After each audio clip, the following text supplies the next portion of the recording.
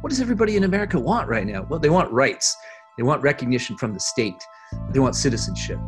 So I want to sort of think about how that narrative is both productive, but also how it starts to do some interesting things in relation to a Native American narrative that maybe isn't so focused on individual rights or the individual liberal subject, which is really more focused on collective rights and treaty rights, and how can those things sit together in productive kinds of ways. Native American studies has long been overlooked by academic institutions.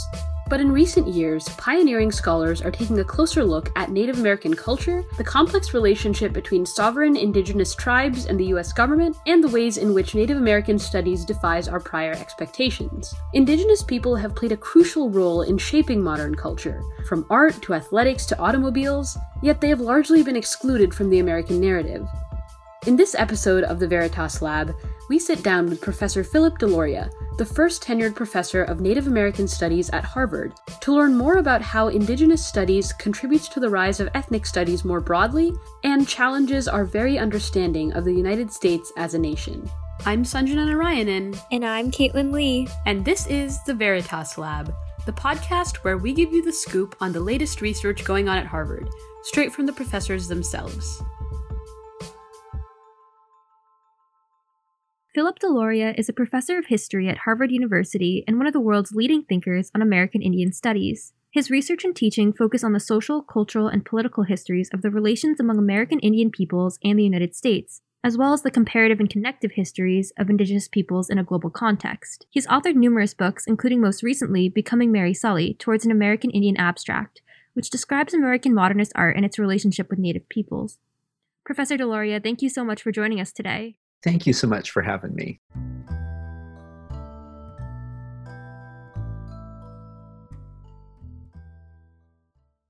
All right, so you've had a really interesting path to becoming a scholar of Native American history. I think I read that you actually started out as a musician and music teacher, and then you produced a documentary about the Lakota people, and then you made the transition into academia. So could you tell us a little bit about that journey and how you kind of took this circuitous path to Native American studies? My family roots are in Native American studies. My dad, was a quite well-known and quite important, intellectual figure in the late 60s through the mid-2000s, Vine Deloria Jr. And his father was also quite an important person, Vine Deloria Sr. And his father was one of the first Native clergy in the Episcopal Church. And his father was a really quite important political leader and medicine man among the Yankton Sioux people. So there's a kind of family thing that has led me here in some ways. But, as a kid growing up, I was a nerdy trombone player. And then I became a sort of nerdy guitar player. And then because I was never that great a guitar player, I became a sort of bass player by default. And I started as a music performance major in college.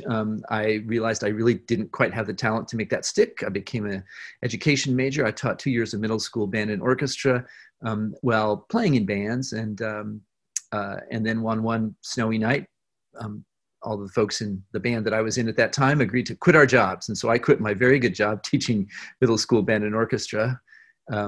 And headed out into the world. And that, of course, didn't last very long. I did a master's degree in broadcast journalism, which is where I did this documentary project. And then the person who was my, one of my go-to advisors, Patricia Limerick at Colorado, said, you really ought to think about doing a PhD, which I hadn't really thought about at all. And before I knew it, I found myself at Yale doing American Studies, and then found myself back at the University of Colorado teaching in the same department as my dad. And at one odd moment, we actually shared an office together. Only over time did my teaching actually shift away from environmental, which has sort of always been my bread and butter, and towards Native American. Really in the last 5 years or so when I was at Michigan did I start doing that. And then now here that I'm at Harvard, it is kind of my full-time obsession. Wow, that's such a unique journey, from music to education to broadcast journalism to finally Native American studies. And it's fascinating how your work in Indigenous studies is so deeply rooted in your Dakota heritage and your family's pioneering work in history, anthropology, art, and more. So now you're Harvard's first and unfortunately still only tenured professor in Native American history. Of course, your decision to join Harvard is fantastic for the university, but I'm sure you feel this way as well. It's also disappointing that Indigenous studies has been neglected for so long by Harvard and peer institutions. Since you teach an introductory course to Native American studies for undergrads, we were curious what aspects of Native American history you decided to highlight in creating this course, especially knowing that for a lot of your students, this is their first encounter with the field. Yeah, thanks for the question. It's really good and apt. I mean, so the course is a studies course rather than a history course. And that means it's broken up into two halves. And the first half is really history, and the second half is really studies. And so for the second half, which we're just entering at this point in the semester, we just had a week talking about monuments and memorials and collective memory and Native engagements and resistances in relation to those things. And now we move into, music and literature and film and, art and food. I'm not sure if I'm doing food this time around since we're Zooming, but when we're in class, I make fry bread for this class. We have a big debate about whether it's a settler colonial food or not. So the studies part, we really are sort of thinking through what Elizabeth Cook-Lynn calls Indigenousness. And so the course really does begin with a kind of statement, a philosophical statement from Elizabeth Cook-Lynn, a Crow Creek Dakota sort of scholar, who says we got to think about Native studies in relation to, on the one hand, sovereignty and sovereignty histories and the politics of sovereignty, and on the other hand, Indigenousness, this kind of core centrality that Native people have and have always had and will carry forward into the future. So the studies part is a place for us to think about Indigenousness, and the first part, the history part, is a place for us to think more about sovereignty as it develops, over time in the context of the formation of the United States and its various policies. So when I'm talking about that, I actually have been sort of developing this little riff on the Indigenous Constitution, which is basically the 3/5 clause, the Commerce Clause, and the Supremacy Clause, with maybe a few other things thrown in. And what's really interesting is when you go back to the Constitution and sort of take that as the founding and governing document for the United States, but also imagine it as the founding and governing document for Native people's relation to the United States, you can unspool all kinds of very interesting sort of histories of policy and legal cases and things like that. So I've tried to sort of use that as a way of moving through that history in productive kinds of ways, mostly centered on the dispossession of Native lands. So you touched upon the politics of sovereignty and Indigenousness. I'm wondering if you could give us like a couple examples of the key debates or questions that are asked in both of those topics. Yeah, well, it's interesting because sovereignty is not an indigenous concept, right? It's a concept that's formed in Western philosophical and political kinds of traditions. And so it's a position into which Native people have been placed. And yet, as a number of scholars have argued, it's not as if Indigenous folks did not have sort of sense of their own political identities and autonomies and sense of their own collectivities, and if you imagine a capacious definition of sovereignty, you can imagine sort of thinking the two terms together. For me, it's been really important to sort of, to go back to the 3/5 clause. I usually ask classes and students, how many folks know the 3/5 clause? And of course, everybody knows it because they've gotten it in AP history or whatever, and they know it in terms of the 3/5 part, 3/5 of all other persons. And they usually have a pretty good understanding about it in terms of proportional representation and things like that. And what many, many, many people miss, though, is the clause that comes before the words 3/5, which is Indians not taxed.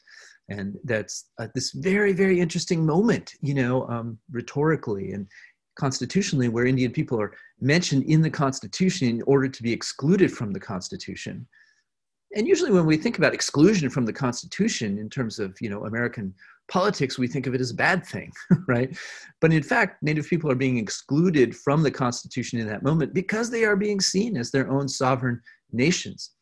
And, when the 14th Amendment comes around, that same language is adopted. 3/5 disappears, but Indians not taxed actually retains its power. So there is a sense, I think, over the long run of American history that Native people have been framed as being outside the United States and therefore in a treaty relationship with the United States in a separate kind of relation. and once you start exploring that, and then explore the ways that the United States has forced Native people to become part of the polity, that tension is so interesting and so productive, I think, for an engagement that leads us all the way up to the present, right, where we're confronting exactly these same kinds of issues. Native nations are sovereign in relation to themselves and to the United States, and yet, of course, they are not fully sovereign. The mechanisms and the workings of power, administrative power, and as we've seen, for example, at Standing Rock, even military power, those things force Native people into the governing polity of the United States. Yeah, you were describing this tension between the U.S. excluding Native Americans throughout its history, but then also trying to bring them in and subject them to the U.S.'s control. So where does the relationship between the U.S. government and Native Americans stand at the current moment? There's 574 federally recognized tribes right now. Lots and lots of state recognized tribes and lots of unrecognized tribes. And the relationship really, it goes back to, the 1830s. It goes back to the 1790s, but, now we're getting into like coarse content and boring pieces of legislation. But if you went back to the 1830s, there's this series of cases, the Cherokee cases. And in one of them, Chief Justice John Marshall says, well, Indians are not really foreign, are they, as they were framed in the Constitution? They are domestic dependent nations. So he says this, where they're domestic, that means they're internal, not foreign. They're dependent, that means they do depend upon the United States, and he frames it in that way. He uses language like they are pupils and we are teachers, they are wards and we are guardians. And what he's essentially sort of talking about is what we've come to call the trust relationship, which is that the United States, by seizing Indian land, by depriving Native people of their subsistence, and then later by completely trying to destroy their cultures and languages. The logic of this that the United States has claimed is that they were guardians, right? That they had the best interests of Indians at heart, that they were trustees. And so other courts have then subsequently said, okay, fine, if you're going to be trustees, you have to be a good trustee, right? You have to look out for the interests of Native people, and you have to honor certain obligations that were made, in the treaty process. So there's that interesting moment, right, where the treaty process really does matter. The external kind of nature of Native people matters, but what also then becomes internal are some of the promises made on the part of the United States government, to Native nations. And so that trust responsibility sits alongside sovereignty. And if there's one great misconception, that I hear sometimes just, on an airplane or, kids' soccer game, that kind of stuff is, well, if those Indians are sovereign, why do they want stuff from the government, Or the reverse of that, right? These Indians are getting all these services from the government. How can they possibly claim to be sovereign? What's true about this situation is that both of those things are simultaneously correct. Right? That the federal government owes trust obligations to tribes, and that tribes are also sovereign in relation, to the federal government. And developing that kind of diplomatic relationship, over the last, 70, 80 years has been incredibly challenging. So I'm wondering, there's been a lot of news in recent years about the U.S. government's relationship with Indian tribes. I'm sure most listeners have heard about the Trump administration's controversial push to construct the Keystone Pipeline through reservation land that belongs legally to the Standing Rock Sioux tribe, or, journalism related to the poor medical care provided by the Indian Health Bureau and things like that. So could you explain how you think about these current issues and maybe how they relate to this debate about sovereignty? One of the things that really sort of emerged around Standing Rock was the kind of consultation, right, that ought to take place between federal agencies and tribes. Was the consultation adequate? Did the federal government actually make provisions, or was it sort of lip service and shallow and not deep or significant? I think if the election had turned out differently, there would have been a whole new conversation about consultation and the nature of that, back in 2016. It, of course, didn't turn out that way. So in any case, Indian Health Service, Indian education, all of these things are trust relationships and trust responsibilities that the federal government, owes to tribes, in which they've set up a governmental bureaucratic structure, to provide those services. What's been really interesting since the 70s has been sort of the self-determination kind of policies where the government says, okay, we owe you these trust services and we will subcontract to you, the tribe, to provide the services to your own people.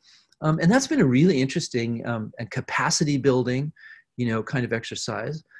It's not been uniformly great in every sort of aspect, but there have been a lot of really interesting things that have come out of that. So one of the things that's been quite interesting over the last, months for us, of course, has been COVID and COVID relief, the place of tribes in the CARES Act, $8 billion set aside for tribes in the CARES Act. I've had folks say, why should Indians get money, out of the CARES Act? And in fact, a deep dive into this, usefully provided, I should say, by our Harvard colleague, Joe Kalt, over in the Kennedy School, emeritus now, but still doing a lot of great work, has been the ways that, Native economies are producing twice that. Yeah, definitely. I think what you said about the misconception that the U.S. government doesn't owe anything to Indian nations is really important to break down. I'm sure most people don't know about the U.S. government's obligations that they've made to Indian tribes and how they should uphold them through this consultative process.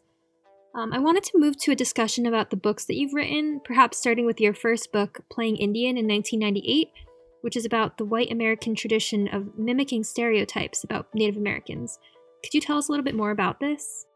So the first book, Playing Indian, really unfolded in about 30 seconds in my head. I was a teaching fellow. I was sitting in a lecture, Bill Cronin's lecture. He put up a picture of these kids dressed up like Indians at the turn of the 20th century. This guy, Ernest Thompson Seton, used to sort of take kids out in the woods and dress them up like Indians.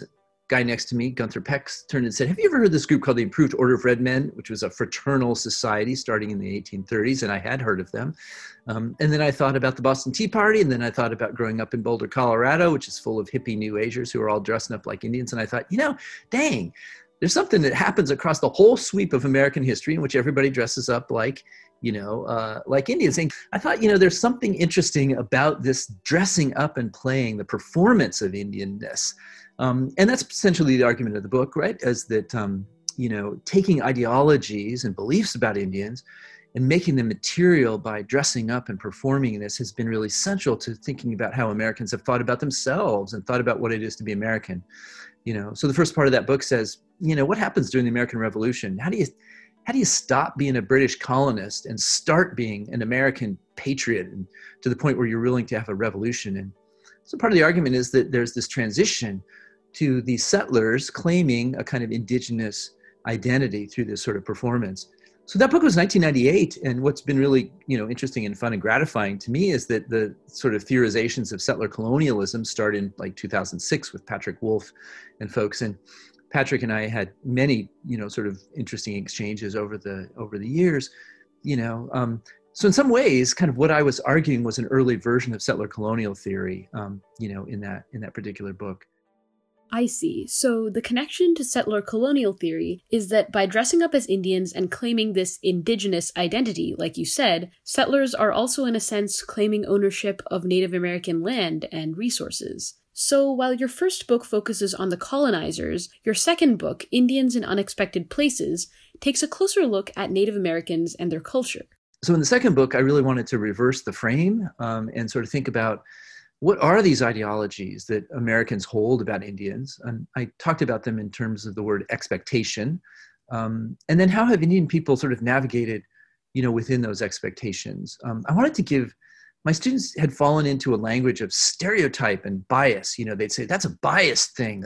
That's a stereotype. And then they would sort of look at me like I should give them a reward. And I would say, yeah, but that's actually not a very smart analysis. This doesn't really mean that much to say it's a stereotype, right?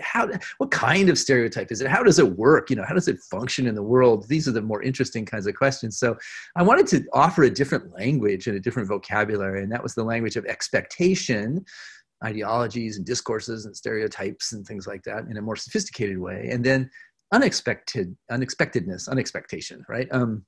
The ways that Native people were constantly defying these kinds of expectations and playing with them, as well. So what was really fun about that book, which came together in a totally different way over a long series of years and a set of essays, was, I just found a whole bunch of stuff that was kind of cool, right? Here's a whole bunch of pictures of Indian people driving cars.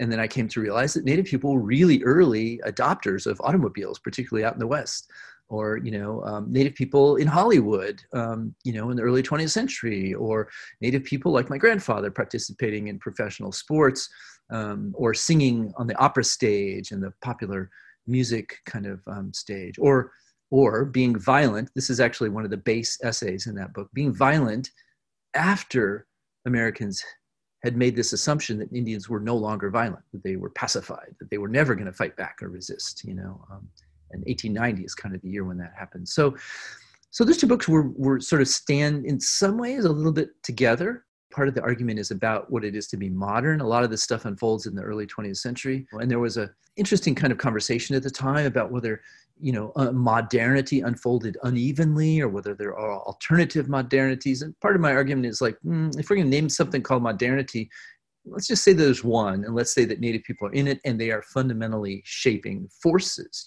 within it. So it's an argument about agency and autonomy and cultural politics and power and resistance.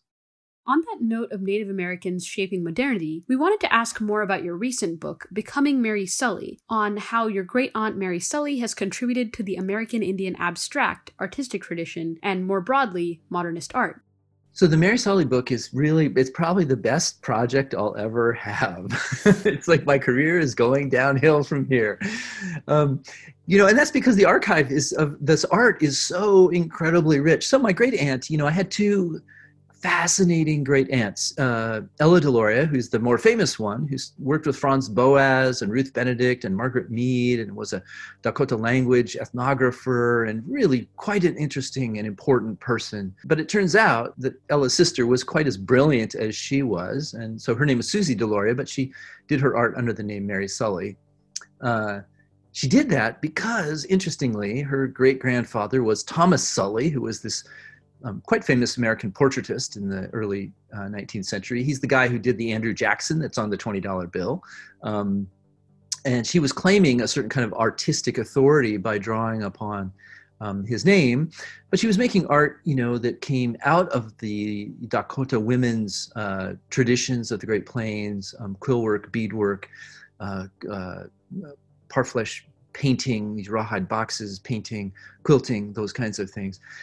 But she was taking those things in a super cosmopolitan, modernist, New York City, kind of way. The sisters lived in New York as Ella was working at Columbia, and so they were exposed to MoMA and various exhibitions and things like that. So they were quite aware of the place of Native arts within the kind of modernist frame. And the art that she created was, so interesting, right? I mean, it veered away from the arts of the 30s, from social realism and, regionalism and things like that. And it looked back to the forms of abstraction that were being produced in the aughts and the teens, which were sort of obsolete at that time. So she was really drawing on these older traditions in order to craft a kind of indigenous abstract kind of form of art. And then what's really, I think, quite important is that, I'm grabbing onto her, but there are many, many other artists, Native women artists, that are really quite important. This is the story of, I don't want to overgeneralize this, but this story of sort of Native abstraction, coming out of the 50s and into the 60s and sort of Native primitivism coming out of the 30s, out of Oklahoma and Santa Fe, have really focused on men. And I think if you take her as an anchor point, or several other possible women, Angel Decora, Tonita Pena, folks like that, what you see is that there's a cohort of brilliant and creative Native women who are making cool and transitional and culture-based, but modernist and cosmopolitan art, from the early 20th century all the way up into the 1960s and beyond. Wow, it's crazy to me that there's this whole movement of Native American abstraction that so many people are unfamiliar with, but I'm glad that your book will help change that. We wanted to zoom out a bit and ask more generally about the Native American narrative. Just as a point of comparison, the African American story is taught to some degree in schools, and people are exposed to it at a young age. Of course, the education system often portrays the Black experience inaccurately and frames racial discrimination as a problem that's been solved, which is obviously not true. But the Native American narrative, in contrast, is barely told at all. Why is that? What makes society want to suppress the Indigenous experience rather than talk about it in some form? I think it's fundamentally challenging to the very existence, the epistemological existence of the United States. That the African-American narrative, for all of its pain, when it is framed as a progressive sort of story, right, of the movement from slavery and degradation to freedom, to civil rights, given all of the sort of challenges, to that, there is a sense in which that narrative can be subsumed into, right, the possibilities and the potentials, of the United States itself. The Native American narrative, I think, has a very, very much poses much more significant challenges, for doing that.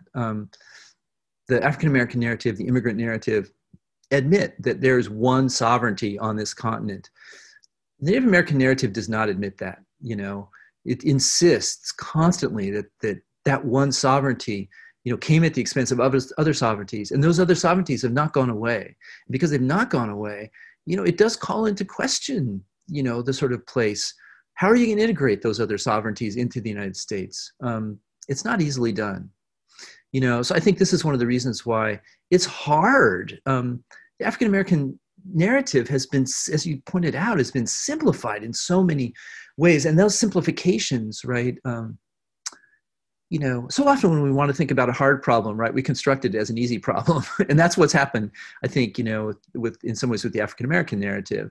And part of that finding the easier problem has been also the move away from the difficult problem of American Indian history and American Native peoples' sort of places here in North America that claims to be the United States, but which is actually something else. You're one of the few ethnic studies professors at Harvard, and since we've touched upon, the commonalities and differences between the African American and Native American histories and narratives, I'd like to ask you what you think the role ethnic studies plays in interethnic and racial solidarity. What should the relationship be between different branches of ethnic studies? My own sense is that the ethnic studies vision, right, was about connecting and comparing, and using those kinds of things. Here's the Native experience, here's the African-American experience. How are they different? How are they similar? What lessons can we extract from making that comparison? How are they connected up, right? How do we talk about Native, anti-Black racism among Native people? How do we talk about Native slaveholding, right? How do we talk about those kinds of things? How do we talk about Indigenous enslavement, right? Because the story of slavery is also an Indigenous kind of story. So how do we talk about those things in connective kind of forums? Those are two really important intellectual projects. And I think those kinds of things were the root of ethnic studies as a collaborative and collective kind of venture, across these sort of social lines and divisions, and in that sense, the academic and the intellectual work, right, of ethnic studies is, one of the things which allows us to think about, political solidarity within the present moment and political complication within the present moment. So for me, that intellectual project is fundamentally central, to thinking about how we do and don't do things right in the here and now. Following up on that, recently there's been a huge push from student activists for a greater ethnic studies presence at Harvard. In many ways, ethnic studies was really born out of protest, in that these programs aimed at challenging the existing Euro-American studies curricula in universities. What is your view on the relationship now between ethnic studies and activism? Because I think ethnic studies is more linked to activism than most other academic disciplines are. Yeah, it's totally true. I mean, ethnic studies was born in activism. Interestingly, has always had ties to activism, but that activist moment, right, of 1969, was somewhat attenuated, right, as folks moved into thinking, well, how do we actually build power within institutional structures, right? How do we build cohorts of grad students? How do we actually build fields? How do we move within these administrative, kinds of structures? And that I've done this, and it requires all of your time and energy, and it is very frustrating. And, so you have to have resilience and you have to have creativity, and I frankly have to have compromises, at certain kinds of moments. So in some ways the activist, impulse, it exists in a slightly different sort of sphere, right? It is also about patience. It's also about organizing and all of these kinds of things. It is about pushing the edge so that compromise is not so compromised, right? So these things are all completely tied together. It is quite clear that in this particular moment, right, of a sort of racial reckoning for the United States, I would be hard pressed to think that this is not, a moment equivalent to 1969 in terms of the importance of ethnic studies and in terms of the relationship between organizing and activism and, the building of these kinds of fields within our institutions. Yeah, I definitely hope that the current moment marks a revival and growth of ethnic studies as a discipline, like you said. Unfortunately, we've almost run out of time, but one last question to end on. What kind of legacy do you hope to leave at Harvard or in the field of Native American studies more broadly? That's a good question. Yeah. I mean, it cuts to the heart of it, right? Why come to Harvard, and do Native American studies when there doesn't seem to be Native American studies at Harvard? But the fact is, what's really interesting is there is Native American studies at Harvard. Right after I got here, Harvard went and hired my two wonderful colleagues from Michigan, Taya Miles and Joe Gahn, hired Shawan Kinu over in the history of art, surfaced all kinds of interesting people, Matt Liebman in archaeology, Dan Carpenter in politics, Ann Browdy in the Div School, David Carrasco, Joe Singer in the law school, Joe Kalt over in Kennedy School, probably missing some folks. There's a guy in the English department whose name I'm blanking on. I mean, it turns out, right, that if you added us all up, we could actually have a little department of Native American studies right here and now. And, if there's anything that I could imagine as sort of, I don't see myself as a legacy person, right? People are not going to look back and say, oh, that was the guy who did X, Y, and Z. Humility, I think, is in order on these things, especially as we confront institutions. Like, I've never had an institution that didn't betray me in one way or another. It's not their fault. It's just what institutions do, But I think you could imagine a kind of moment, 10 years from now where we could say, well, look, we've trained a number of grad students. We have pulled together a number of initiatives. We have developed a few programs. We have something of a curriculum up and running.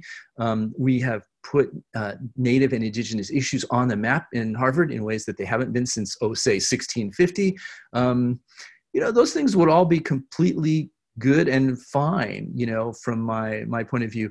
I always take a long view of institutions, though. There's the moment where you see a kind of department or a set of interests kind of rise and fall. Being part of a kind of a rise moment at Harvard, that'd be a decent legacy. I'd be happy enough with that.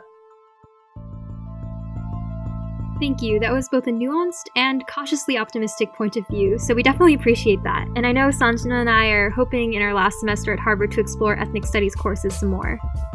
All right, I think that's all we have. Thank you again for agreeing to join us on our podcast. Thanks for joining us for another episode of the Veritas Lab. We're your hosts, Katelyn and Sanjana, and we'll see you next time.